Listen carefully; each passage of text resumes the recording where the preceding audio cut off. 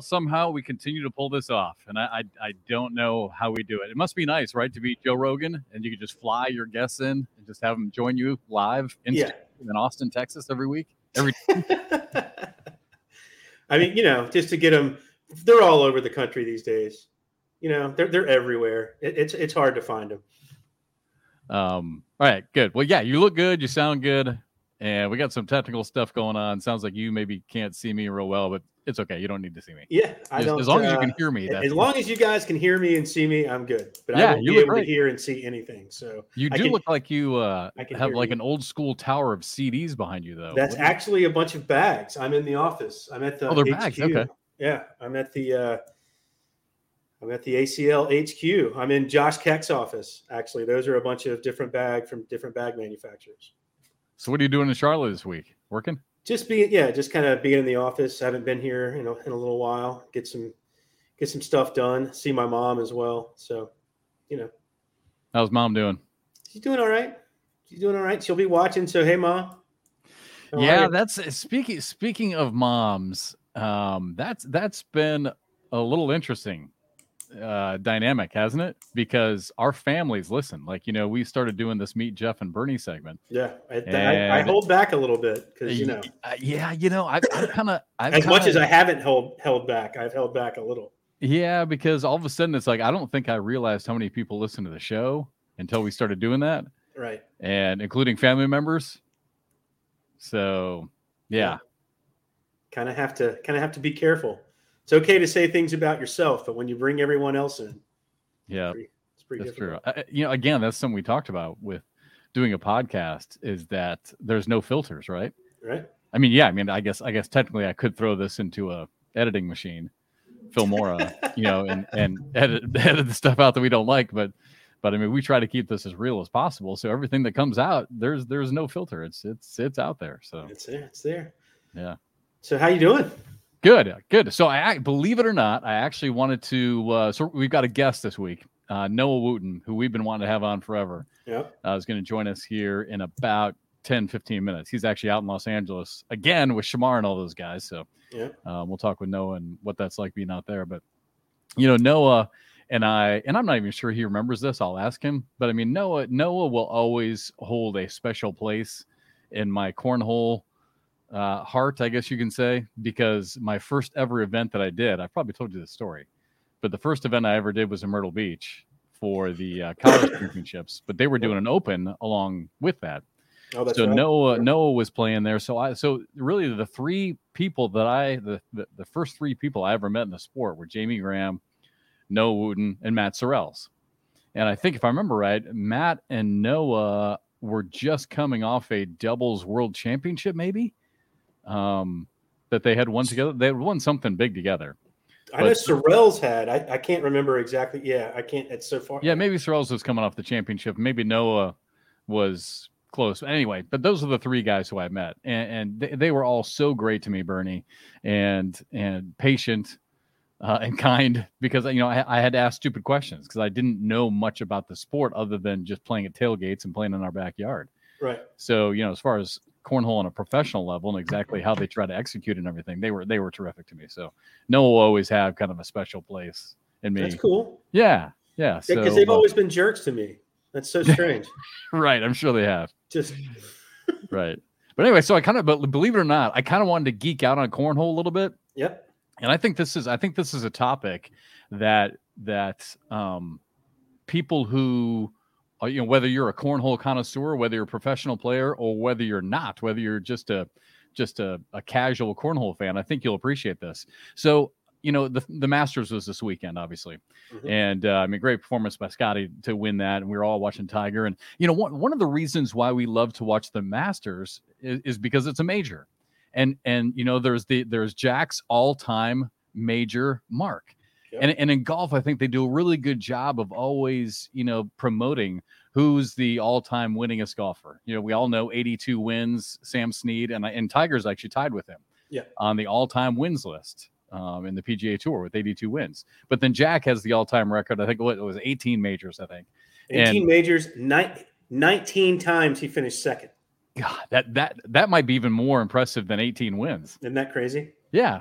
So anyway, so ESPN, well, David Harris and the TV guys and I have always been trying to get on Trey and say, hey, listen, is there any way that we can get, when we say Matt Guy is the all-time winningest player, what does that mean? Let's try and make it tangible. Let's try and put some numbers to this stuff. So players and fans have a number to chase, a number to root for, a number to look at, and a number to follow. And so Trey just finally was able to just grind away. I mean, he does so many things, right? As we all know, wears so many hats. You all do there at the HQ.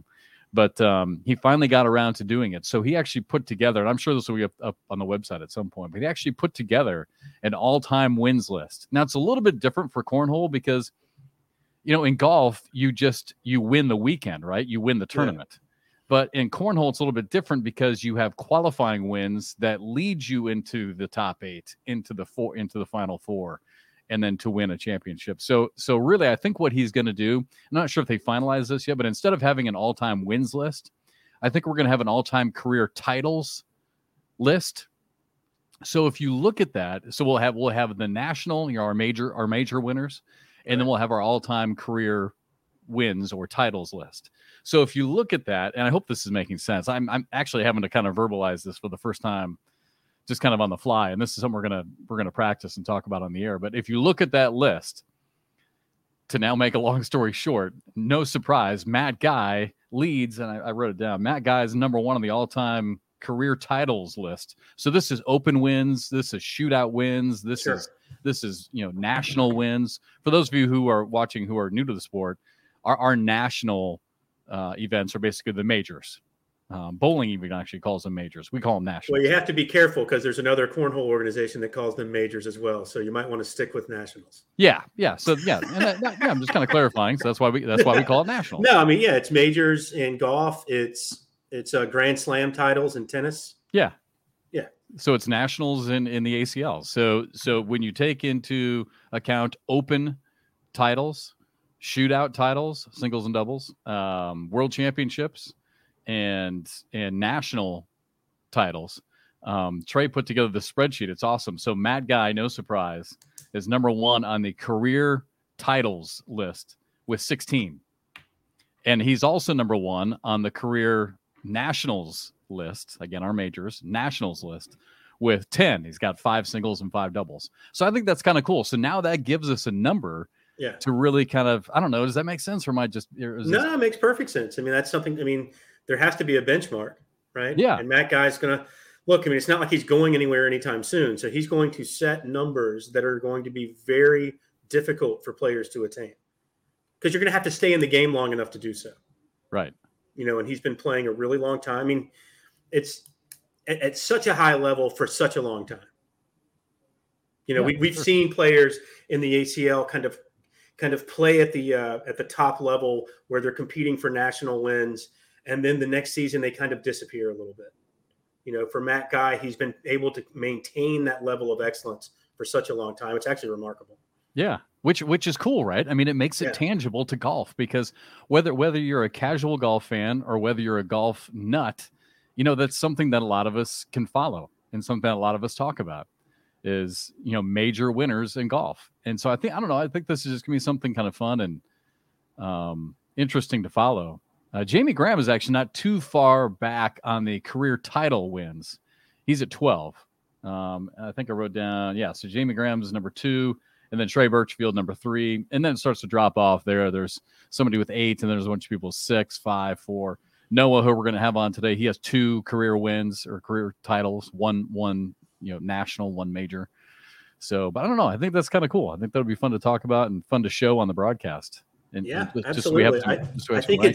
I think it's something that hopefully will be shared with the league at large at some point when they make sure they have all the information correct. That these are the benchmarks, and it's so different in our sport. Like the one difference between our sport, say, and golf is that you can win 2 national titles at one event. You can win doubles and singles. Yeah. And if you're Damon Dennis, you can win 3 seniors, pro singles, pro doubles. Now, seniors is not included in this. Seniors is going to be he didn't include seniors is going to be just like in golf, how you have the senior tour. Yeah. Seniors is going to be different. This is just career open wins, pro open wins, shootout wins, singles and doubles, national wins, singles and doubles, and world championships. Same thing. So the seniors will be a separate number, just like in golf. Right on. But yeah, I think it's pretty cool. So Matt Guy, cool. all-time leader right now. And again, that's the reason why it was so important to do now. And that's what Trey and I talked about too, is that, all these numbers need to be put together. All these career numbers need to be put together now while the sport is still relatively new. Because, you only have to dig back to 2016-ish into 17 to keep track of all this. So it's really funny on the female side. Shelby Ryder is on the list because technically even though there were only like 3 females who competed in one of the first nationals on the women's side, she apparently won it. I didn't even know that. So it's funny to see those names. But anyway, awesome. but yeah, I mean, I think the perfect word that you mentioned, Bernie, is benchmark. And that's what we like to see. We love to see whether it's NASCAR, whether it's baseball, whether it's cornhole. We like to see that all-time career benchmark. And now we've got it. I don't know. I think from like cornhole fans, when you talk to them, the players that, well, obviously the players that know they're not really on that elite, they're not in that elite status, on that elite level, but they play the game all the time. They love it. They play at their blind draws. They play it. They play all the time, but they may not be professional, what have you. Yeah. They like to see the differences as well. Are they singles titles? Are they doubles titles? Because there are different players. I mean, we were talking about a few players the other night whose doubles record in the last couple of years has been fairly consistent at a very elite level, but their singles play has dropped off quite a bit. Mm-hmm. And so, there are certain players that for whatever reason just are either amazing partners or they just tend to focus better in doubles than they do singles. And then you have someone like a Matt Guy who's going to be, successful in both. Yeah. Well, that doesn't surprise me because if you look at tennis, there are really good doubles players, right? And very few, if any. I mean, I can't think of one who's made the crossover who was a terrific, like Jimmy Connors. We never talked about Jimmy Connors much as a doubles player, even though I'm sure he played. I'll give you one. I figured somebody. John McEnroe was probably the best doubles player of all time. All right, there you go. So there's one who did both. But there's a lot of people in tennis who are much better doubles players, and on the single side, they just struggle. Yeah. But yeah, so this will now put numbers to that and really make it tangible. I don't know. I just loved it. Yeah.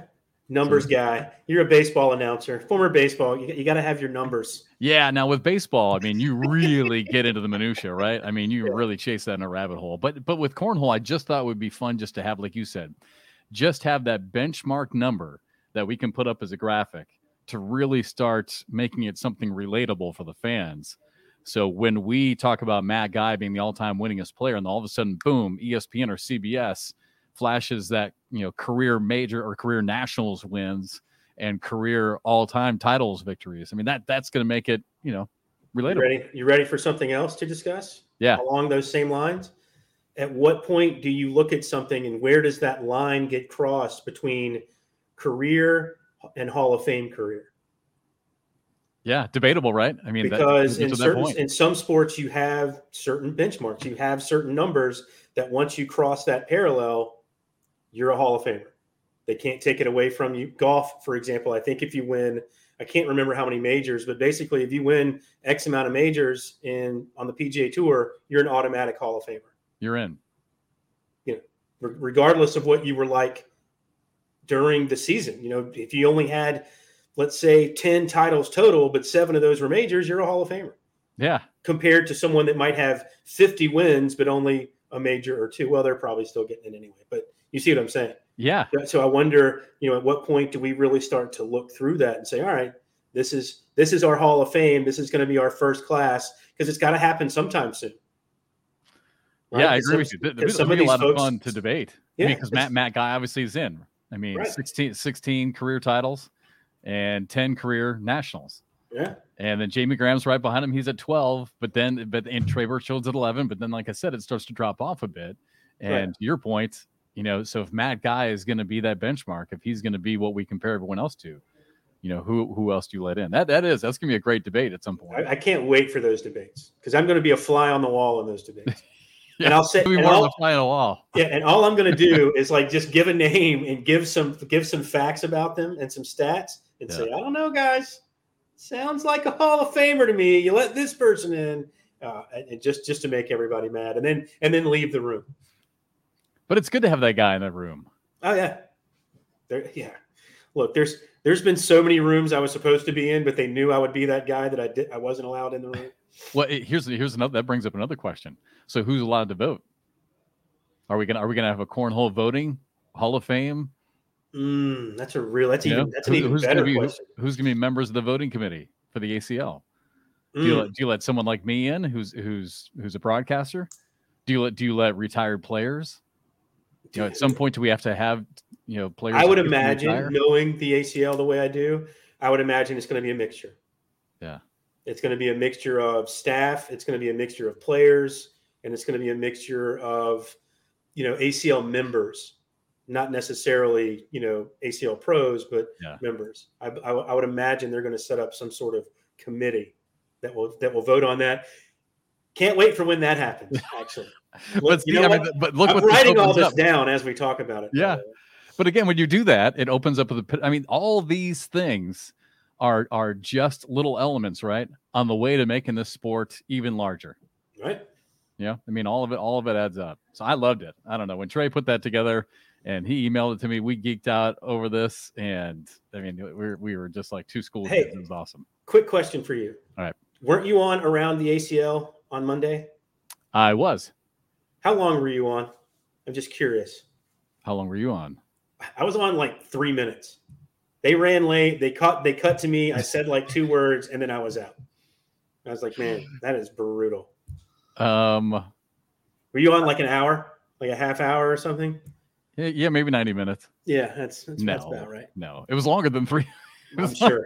I think I might be lying. It may have been 5 that I was actually on. It was longer than 3 minutes. It was longer than it wasn't long. It was longer than 3 minutes. Yeah. They were running so late, and it was just like, hey, and he's here. Right. And I came on and was like, hey, thank God we had that one segment that lasted half an hour talking about nonsense. But see ya. I do love their show. Their show was awesome. I enjoyed, because I logged on about 10 or 15 minutes early and just listened to them, and it's so good. I like to listen to Trey and Anthony. I want Anthony to argue with Trey. Yeah, they do. They'll argue a little bit, but it won't be combative arguing like you and I might do. Like, you're really on opposite sides of an argument. They won't do that. Yeah, you're right. They don't argue. They kind of disagree with. I want to see them really get into it, because look, and for my money, no one knows more about the game than those two guys. And I know there's people out there that would say they do. You don't. You know what I mean? Like, you may know a lot, don't get me wrong, but you don't know more than those two guys. So I would love to just see them just kind of go at it, just be completely diametrically opposed on an argument. Right. And just have them argue it out, and have Meese just kind of sit there and eventually, call time. Right. Yeah. I don't know if we'll see that. I just got a text from Noah. You might have heard my phone ding. So he's trying to get in. So real quick, totally separate subject. So this week I'm having to take continuing education classes for the whole real estate thing, my license active and everything. Can I tell you something? I don't know if it's what's going on, but do you feel like it was really hard for me to concentrate during the class, because I haven't been in a classroom environment? We had to read an article, we had to present an article. It was all about ethics, which I know sounds boring, but is actually pretty interesting. Sure. But so we had to read an article, jot down some points, do some annotating. You are talking to the absolute wrong person about this, because I couldn't stand paying attention when my brain worked in scholastic ways. You get past a certain age, you haven't been in a classroom in forever. That's just not how your brain works anymore. And it takes a long time to kind of rewire yourself to do that again. I couldn't do it when I was supposed to do it. So I can't imagine what you were going through, because what you were going through was how I felt all through my scholastic years. Like, It's a little scary. Like, I'm wondering if there's any other adults like me who feel that, because like Everyone feels that. I wonder how much of it has to do with the phone, Bernie, because Absolutely. I read the newspaper, I read Twitter, I get my news on. I mean, I do everything on my phone, and everything's just so right there. Headline, It happens fast. and our brains. Yeah. And I feel like I told Kathy, I'm like, God, I'm like the article that I had to read, I had to read it twice, because the first time I read it, I'm like, wait a second, what did I just read? Yeah, you're skimming. You're not reading. Yeah. So it's like, have we totally reprogrammed our brains? Absolutely. I mean, these little things, as it's funny. I think people thought when all of this was created, it would make us closer together, and in some senses, it has. Yeah. But it's never driven us further apart. Right. As human beings. I mean, when was the last time that you were on a subway or in an airport, one of those little shuttles, and no one's talking? No one's even looking at each other. Yeah. It's crazy. It's crazy. Yeah. Every once in a while at the airport, I'll just put my phone down, and that was actually an old broadcasting trick. I'll tell you here in a second. But so I'll just put my phone down and just look around. And you're right. Everybody with their head down. Everyone's just consumed in their phone. Yeah.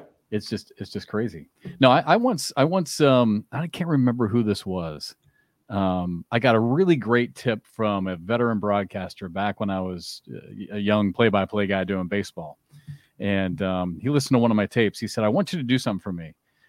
He said, because in baseball, we've got our scorebook in front of us, right? So the scorebook, so we can keep track of everything. So as soon as a guy gets a base hit, I mean, we all have kind of shorthand of keeping track of what happens. So it helps you kind of recap the game. I mean, it's just something fun that you do in baseball. And sure, I'm not sure anyone keeps score anymore. I mean, dads and sons used to keep score. Oh, absolutely. When they go as fans. So we do that as broadcasters. So you can recap and figure out what a guy's done. But anyway, so he told me, he said, listen, next time you do a broadcast, put your pen down. Mark when a guy gets a base hit, and then put your pen down, put your hands together, look out across the field, and just tell us what you see. And it was brilliant. It really was. I mean, because at that point, I became a better broadcaster, because I started talking about the grass and how the grass was green, how it was cut, the colors of the uniform, you're telling a story, sky, the lights, the light shining in someone's faces. I mean, whatever, the fans. And it was so funny as I started to do that. Anytime I'd come home off the road, anytime someone would ask me something about one of my broadcasts, it never became about one of the games. It was always about, tell me about that fan you were talking about who was wearing the red and white pinstripes, who was like yelling, eating popcorn. And, it was pretty cool. Most people, look, you're always going to have those people that are so into whatever sport they're watching that all they want to hear, they want facts, figures, and that's all they want. I think the average person kind of wants that story. Yeah. They want to feel like they're there, and they can't feel, because if they're listening to the game or watching the game, they know that information already because they're being bombarded with it, right? They're not bombarded with what you're talking about, with the sights and the sounds, and they kind of make you feel more like you're there. Yeah. I tell you what, I was such a nerd when I was younger. You ever kept score of a basketball game? No, I never did. That happens fast. Yeah. And when I was like 11, 12, 13, I used to pick one game per session watching the NCAA tournament, and I would keep score of that game. Score it? Yeah. Yeah, you're right. I mean, with offensive rebounds, defensive rebounds, nerding out right there, I mean, everything happens super yeah. fast. In basketball, ever since I've been broadcasting, we've always had a stat monitor in front of us. Like when I was a student at Kansas doing some games, we'd have to keep track of points and fouls on our little scorecard. But stat monitors were always there. But in baseball, I don't know why in baseball we always did it by hand. But yeah, it's part of it, right? Baseball's still tied to the 19th century in a way. We're in the 21st century. Yeah. And baseball still has ties to the 19th century. Yeah. Isn't that weird? It does, yeah. It does in a way. And so it's what makes it a remarkable game. But I think, it's just some of those little things are still kind of tied to that old. And I love that we can compare any player, going back to what we were talking about with what we're doing now with the ACL stats. I love that we can now compare any player, any current modern day player with Ty Cobb. Kind of. I mean, but you can compare their numbers. I mean, I realize the game has changed. I mean, the balls even changed and the bats and everything. Like, I mean, a little different. But I do like that they've kept some of the baseline stats all the way through. I mean, when you look at some of Ty Cobb's numbers, those hits, games played, I mean, they're ridiculous. Yeah. I mean, the fact that Pete Rose passed Ty Cobb's hit number is insane to me. Ooh, good Meet Jeff and Bernie question. Do you think Pete Rose should be in the Hall of Fame? Yes. I do too. I get that he was a schmuck. I get that he had some real issues with gambling. I think if he would have just admit that he gambled on certain things, I think he'd be fine. But as a baseball player, I think Barry Bonds deserves to be in the Hall of Fame. Barry Bonds is a 500 guy, steroids or not. He was already at 500 home runs before he started taking steroids. But how do we know, though? How do we know that? I mean, you can see the change in his body didn't happen until he had over 500 home runs. You can see it. You can see the physical transformation of the man physically. I mean, you can see the 40 pounds of muscle he put on. You can see that his head had gotten so much bigger. I mean, you can physically see it. But I don't remember where his number. Like, I don't remember where he was at. You remember when he was with the Pirates in the early 90s? Yes, he was thin as a rail. He was the best player in baseball. And he and Griffey Jr. were the two best players in baseball, and it really wasn't even close. And he was that way for a decade before he was upset that McGwire and Sosa were stealing his thunder in the late 90s. Yeah. And that's when he started juicing. And he set crazy records, but I think he was a Hall of Famer before any of that. And let's talk about all the pitchers that were juicing. No one talked about that for the longest time. I mean, those to get your arm back in 5 days, ready to pitch like that. There were probably more when they did that study. They found that there were way more pitchers juicing than field players. We could talk about this forever. But pitchers and hitters. This goes back to when I was in the minor leagues, Bernie. I mean, the number of players in the minor leagues who were doing that. Yeah, well, it was insane. But here's why. Here's why. Because at the time, this is back in the 90s, early 2000s. Yeah. The penalties against them didn't outweigh the benefits of what would happen if they would, because all they would have to do is just get there, just get to the major leagues and get one contract and you're set for life. Whereas the penalties for getting caught for steroids, it was worth it to them. Yeah. It was worth it to them to take the risk to get caught because they knew all they had to do was just get up. Like, I got one name on my head, but I can't give it. All he had to do, and he knew it, was get up there and get the contract. Yeah. And he did. I've got a question for you. We know what steroids can do to your musculature, right? We know what it can do to your bat speed. It doesn't do anything, as far as I know from medical evidence, to your eyesight and hand-eye coordination. So did Barry Bonds get 700 and whatever home runs? Would he have gotten 650 probably? 600 without him? Probably. And that's why I think he deserves to be in the Hall of Fame. Would he have set the records that he set? No. But he was a Hall of Fame player with or without him. But, we've entered this really dark realm. I mean, how is Big Papi in? Right. I mean, that's the problem. Slippery slope, right? And we got Noah waiting, so we can get to Noah. Yeah, we could talk about this forever. But I mean, if you go Barry Bonds, then where do you stop? McGwire, Sosa, Roger Clemens. Do you let everybody in? I mean, I'm with you. I'm with you. I just my opinion. Yeah. All right, let's see what Noah thinks. Hey, Big Noah, what's up, brother? What up? Good to finally see you. Can you hear me? Yeah. Man. Where you and Shamar? Are you in his pool room? I'm in the office. All right, so Noah is coming to us live from Shamar Moore's house. Is actually in Hollywood. Where are you at? Sherman Oaks. Sherman Oaks. Okay, I know where that's at. Good. Well, thanks for coming on. For those who don't know, Noah is currently the number 24 ranked player in the world. We were talking earlier, Noah, because Trey has put together this all-time career wins list chart, which is awesome. So you're on it. You've got one national win, one major win, as we were talking about earlier, and then 2 titles. But number 24 player in the world. But hey, brother, we've been trying to get you on forever, so thanks for finally joining us. Thanks for having me. All right, so what is it like being over? So for people who don't know, Shamar Moore, if you don't watch SWAT, Sunday nights on CBS, hit show that just got renewed for their 6th season. and Shamar and the entire, really, I think it's pretty much the entire staff and production staff. They all play cornhole. So much so that I know David and Shamar actually play in a league. I think a bunch of them play in a league like on Thursday nights somewhere locally, which is kind of cool. I mean, if you can imagine playing in your local league and all of a sudden a famous actor shows up and plays in your league. But so, all right. So what's it like? You've been out to Shamar's a few times. So what's it like out there? And I mean, how much do they actually play? How much do they have time to play? While we're here, we play all day. Like, we get a lot of practice in when we come here because that's all we do. But when Shamar ain't got to work, he'll play all day with us, all night. We stay up late. So he's that into it. Oh yeah, man. He practices. They're all so competitive with within their group. They all want to beat each other. So any chance they got to practice with us and play with us, they all for it. They want to play. All right, Noah. I got one question for you. Yes or no? Do you get to run lines with Shamar Moore about his show? Do you get to practice the lines with him? Nah, he don't really. He probably would have. Like, he's offered to take us a couple times, like, to the set and let us watch and stuff.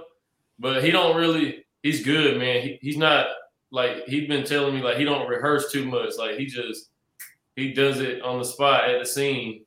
I guess that's why he's so good at what he does. But talent. He don't really rehearse too much. All right, so what's a day in the life of Noah Wooten like right now? I mean, so you're out in California, you're hanging out with Shamar Moore. So what do you got? Like, how did this happen? I mean, did you ever just like pinch yourself and you're like, what the hell's going on? I mean, this is pretty amazing. Well, it happened. Robot Trey Birchfield, he's seen a video of Shamar throwing bags or something, and he sent him a message on Instagram. So he never answered him. So Shamar said during the COVID, all of his buddies would come over and they would play bags. And he said when they would turn TV on, it would only be darts and cornhole that was on TV because of COVID. Yeah. So he said that they kept seeing this kid named Birchfield. So he looked him up on Instagram, and he had already sent him a message, and he seen it. So he just replied to him. And he was like, yeah, y'all come. And Shamar was like, all right, so this dude's the best player in the world. He thought we was all going to be like 30, 40 years old. And it was just 5 kids that came. That's good. He was kind of shocked. He was like, what? Like, you're the best player? But so he's super cool, man. He's cool. Did he fly you guys out there? Huh? Did he fly you guys out there then? The first time we all just had a date set. We all just paid for our own, but he has told us to come on a day's notice and pay for everybody's flight. Oh my gosh. He loves cornhole, man. They love cornhole. All right, so I'm going to stay on cornhole because I'm actually one of the biggest Noah Wooten fans out there, but I'm also upset with Noah Wooten sometimes as a cornhole player. Because for me, talent for talent, you're as good as any player on this planet, but I wonder where Noah Wooten goes sometimes during the season. And do you think it's just lack of focus? Do you think it's the fact that there are so many good players now that it's if you get off for a little bit, it's kind of hard to get your place back? Or is it just, hey, I'll be back in 6 months, don't worry about it? I mean, I definitely, like, at a point I was throwing really bad, like for like a month or 2, 3 months. But now I'm throwing pretty good. I'm practicing a lot more. But I just, like, every game I just find myself slipping, man. Like, I just slip up and give up a big round when I don't need to. I don't know. Like, but I'm not losing bad though. You know what I'm saying? I'm losing big games. You've been in some big matches for people that don't get to see outside of, you know, the broadcast court. You've been in some big matches that are right there. So it's not what I'm talking about is you're not that far off, but for people like me that think from a talent perspective, we should see you more on television. I just wonder how you feel in your own head about getting back to that point. Yeah, it's all honestly, like I put at a time I wasn't putting the work in like I should have, but now I'm practicing. I don't know, man. I really think it's just my head, man. I just, for some reason, man, I always just find myself giving up, like just doing stupid stuff when I shouldn't, and giving up points, giving up 5s and 6s when I shouldn't. It's time to put Noah Wooten on the psychologist couch because of self-sabotage, Jeff. I think so. It's time for a sports psychologist for Noah Wooten. I need something, man. I've been throwing all right though. But for a while though, I was like, I won't lie to you, man. I was throwing bad. I was mad at myself. I still get mad at myself when I lose, but the competition is tough now, man. God, it's tough. Like there's a lot of people that's really hard to beat, and the ones that ain't, most of the time they gonna bring their A game anyway. So if you have any type of bad game at the national, you most likely gonna lose. Yeah, that's a great segue, Noah, because I was going to ask you, and it's something I'd like to ask Jamie and a few other players also, is how much pressure do you guys now feel, even though you're a young guy, still part of kind of the old guard here of cornhole? How much pressure do you guys feel to practice and compete and train to try and keep up with all these, younger players in rookie class? Honestly, for me, it ain't that much pressure, man, because it used to be like when I was at the very top of my game and I was winning all the time, it was a lot of pressure because everybody had a target on my head. But now all the big players are, it's just Noah. So I'm cool with it. But you definitely. But me though, I don't look at all the rookies that's in the pro group. I don't look at them as rookies because our majority, 99% of them already knew them, already played against them on just like within money tournaments or opens or whatever. Yeah. So I don't really look at them like rookies. I just look at the talent. So experience has got a lot to do with it, but at the end of the day, it's still cornhole. So I just think that people that just come from cornhole, they'll adjust easily. But it does seem like with some of the guys, like especially some of the younger kids and younger than yourself, when you're that age, you don't think of things in larger terms. And what I mean by that is, for someone like a Matthew Creekkiller, I don't think Matthew's ever, at least at this age, is going to be too far in his own head about what he's doing. For him, it's bag in hand, put bag in hole, right? Like it's not overly complicated, for someone that might be a little older, that might be playing and worried about, if they're going to make some money. Does that make any sense? Like that makes a lot of sense. That definitely has a lot to do with it. Like it's like from the money standpoint, everybody ain't as well off as everybody. As far, you know what I'm saying? Some people might have to struggle to get there or whatever. And then when you're that young, you don't got to think about that first off. And then you don't think about hotel reservation. You don't think about getting a rental car. You don't think about getting food. Yeah. But like I talked to Creekkiller. Speaking to him, I talked to him yesterday, and he said he swiped up on my story or something. He was like, "Man, I want to come to Air Mill City." I said, "You come?" I said, "Come tomorrow." He was like, "Man, I don't even know how to fly by myself." That's what he told me. There you go. I mean, that's a perfect example. So all those players, all they're doing is thinking cornhole, and that's got to make it so much easier in a way. To a point, yeah, I would say, yeah. Yeah. Hey, Noah, all right, so going back to, I think that's the realization that a lot of you guys are also reaching now as well with your careers, is that while, yes, at the end of the day, we're talking about cornhole, also at the end of the day, it's no different, man. It's no different than if you're a major league pitcher or whether you're an offensive lineman.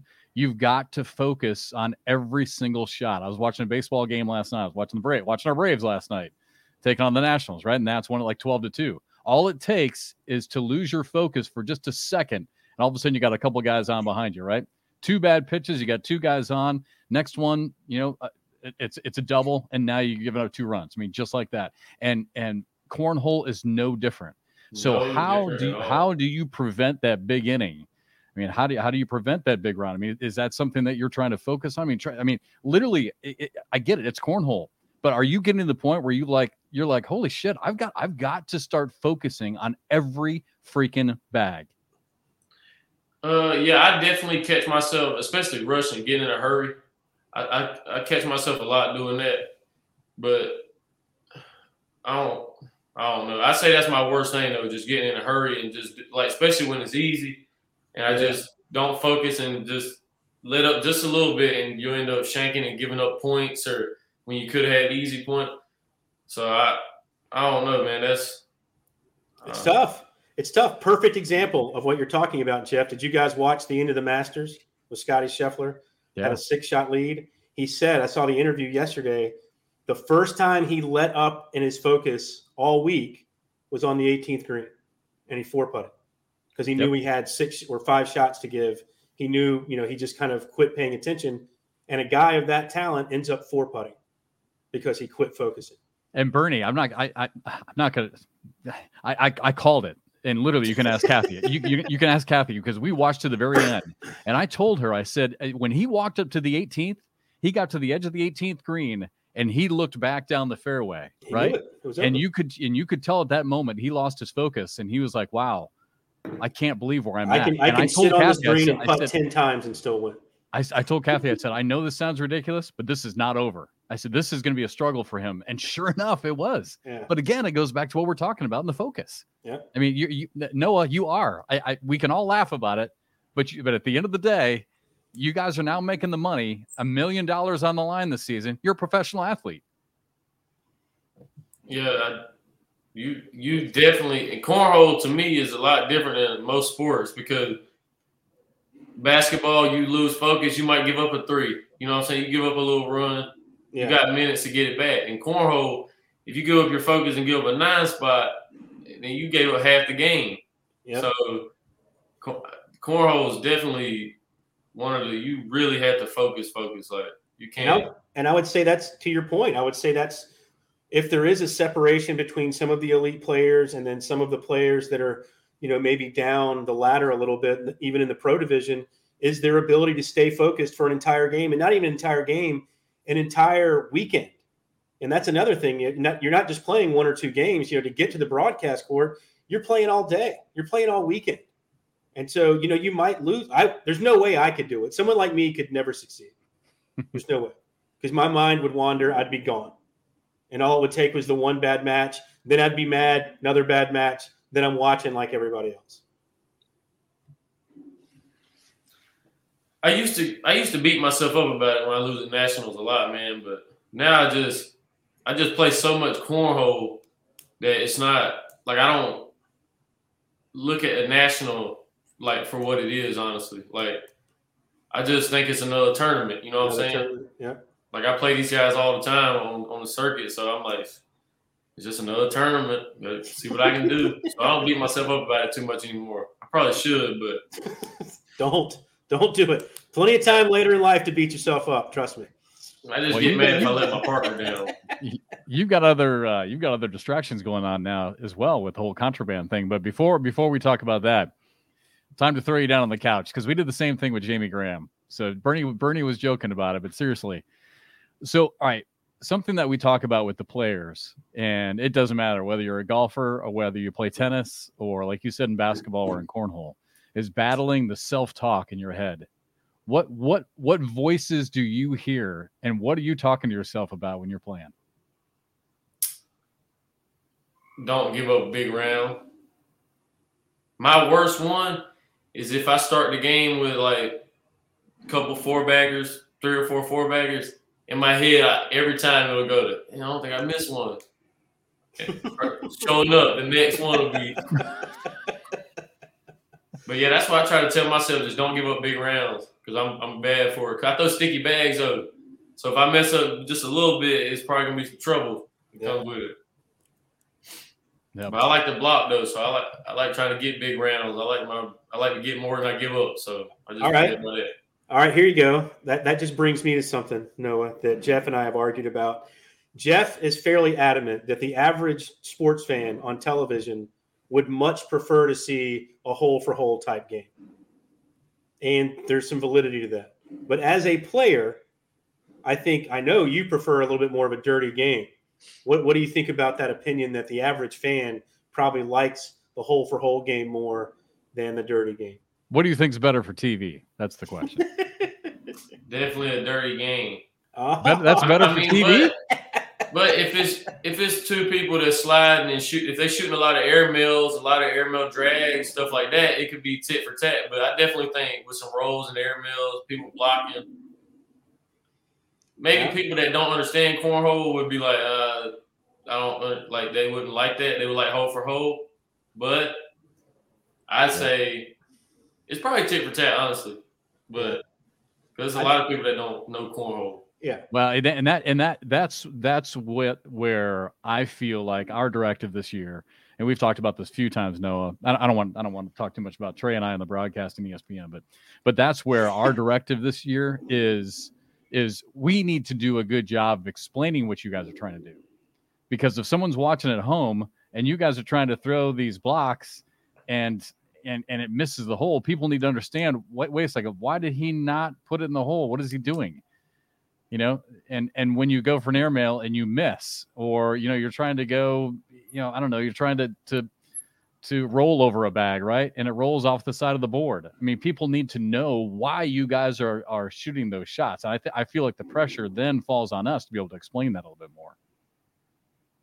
Yeah, that definitely, because like people that wouldn't understand, like don't know cornhole, they would definitely rather just be like, oh, he should have went in. He should have went in. Yeah.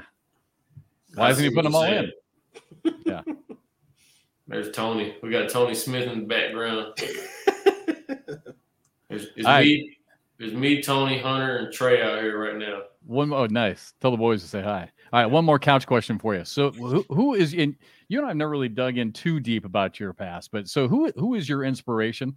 Like right now, who is your inspiration? What keeps you motivated? What keeps you going? Man. Jeff will do it to you. Really. I don't know, man. I'm different, man. I wouldn't really say I got too much of an inspiration.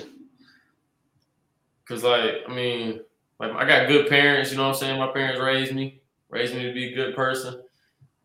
But I mean, I wouldn't never say I want to be like my daddy, man. My daddy's different. You know what I'm saying? He's a Marine, so I wouldn't want to be like my daddy. I was probably I hung out with my granddad a lot when I was a kid. Probably my grandma. That's why I strive to be good in cornhole with my grandma. She got cancer though, so then hospice done started coming to my house. It's tough. See people get old, man. Yeah, it's difficult. So why do you not want to be like your dad? He's a Marine. I mean, my daddy just, man, you had to meet him, man. My dad's different, man. He's a different cat. Kick my ass. Nah, I mean, he ain't an asshole. He a cool dude. He has a good time. He plays cornhole. Shit, he just different.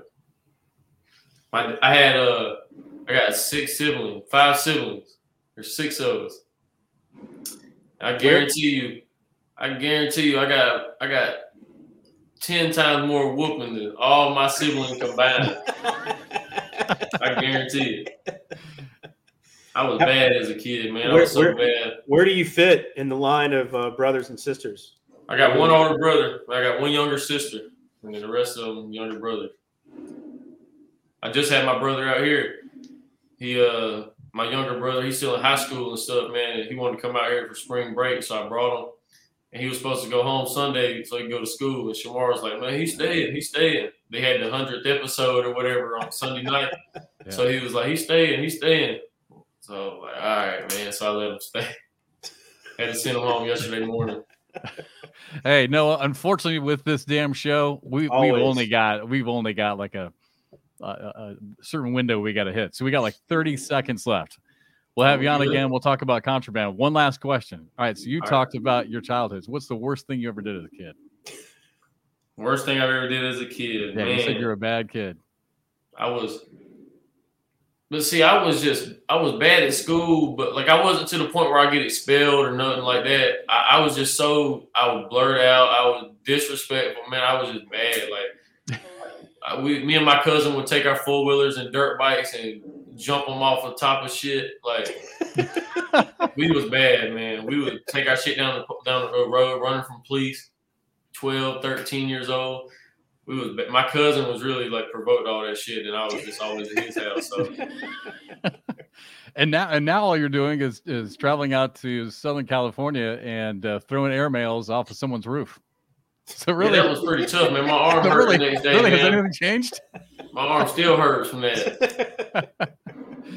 All right, brother. Hey, I love being able to catch up with you. And again, you don't realize this probably, but you and Matt Sorrells and Jamie were the 3 who I talked to when I first came into the sport. So thank you for always being kind to me, being patient with me, for your honesty, and appreciate your friendship, brother. We'll see you out in Salt Lake City. Thank you, man. Thanks for having me. All right, Noah. Go Jayhawks. Enjoy SoCal. Yes, Rock Chalk Jayhawk. Oh, we didn't even get to that. And lucky Bernie, we're out of time. All right. See you. All right, Bernie. We'll see you guys. All right, y'all. Bye, guys.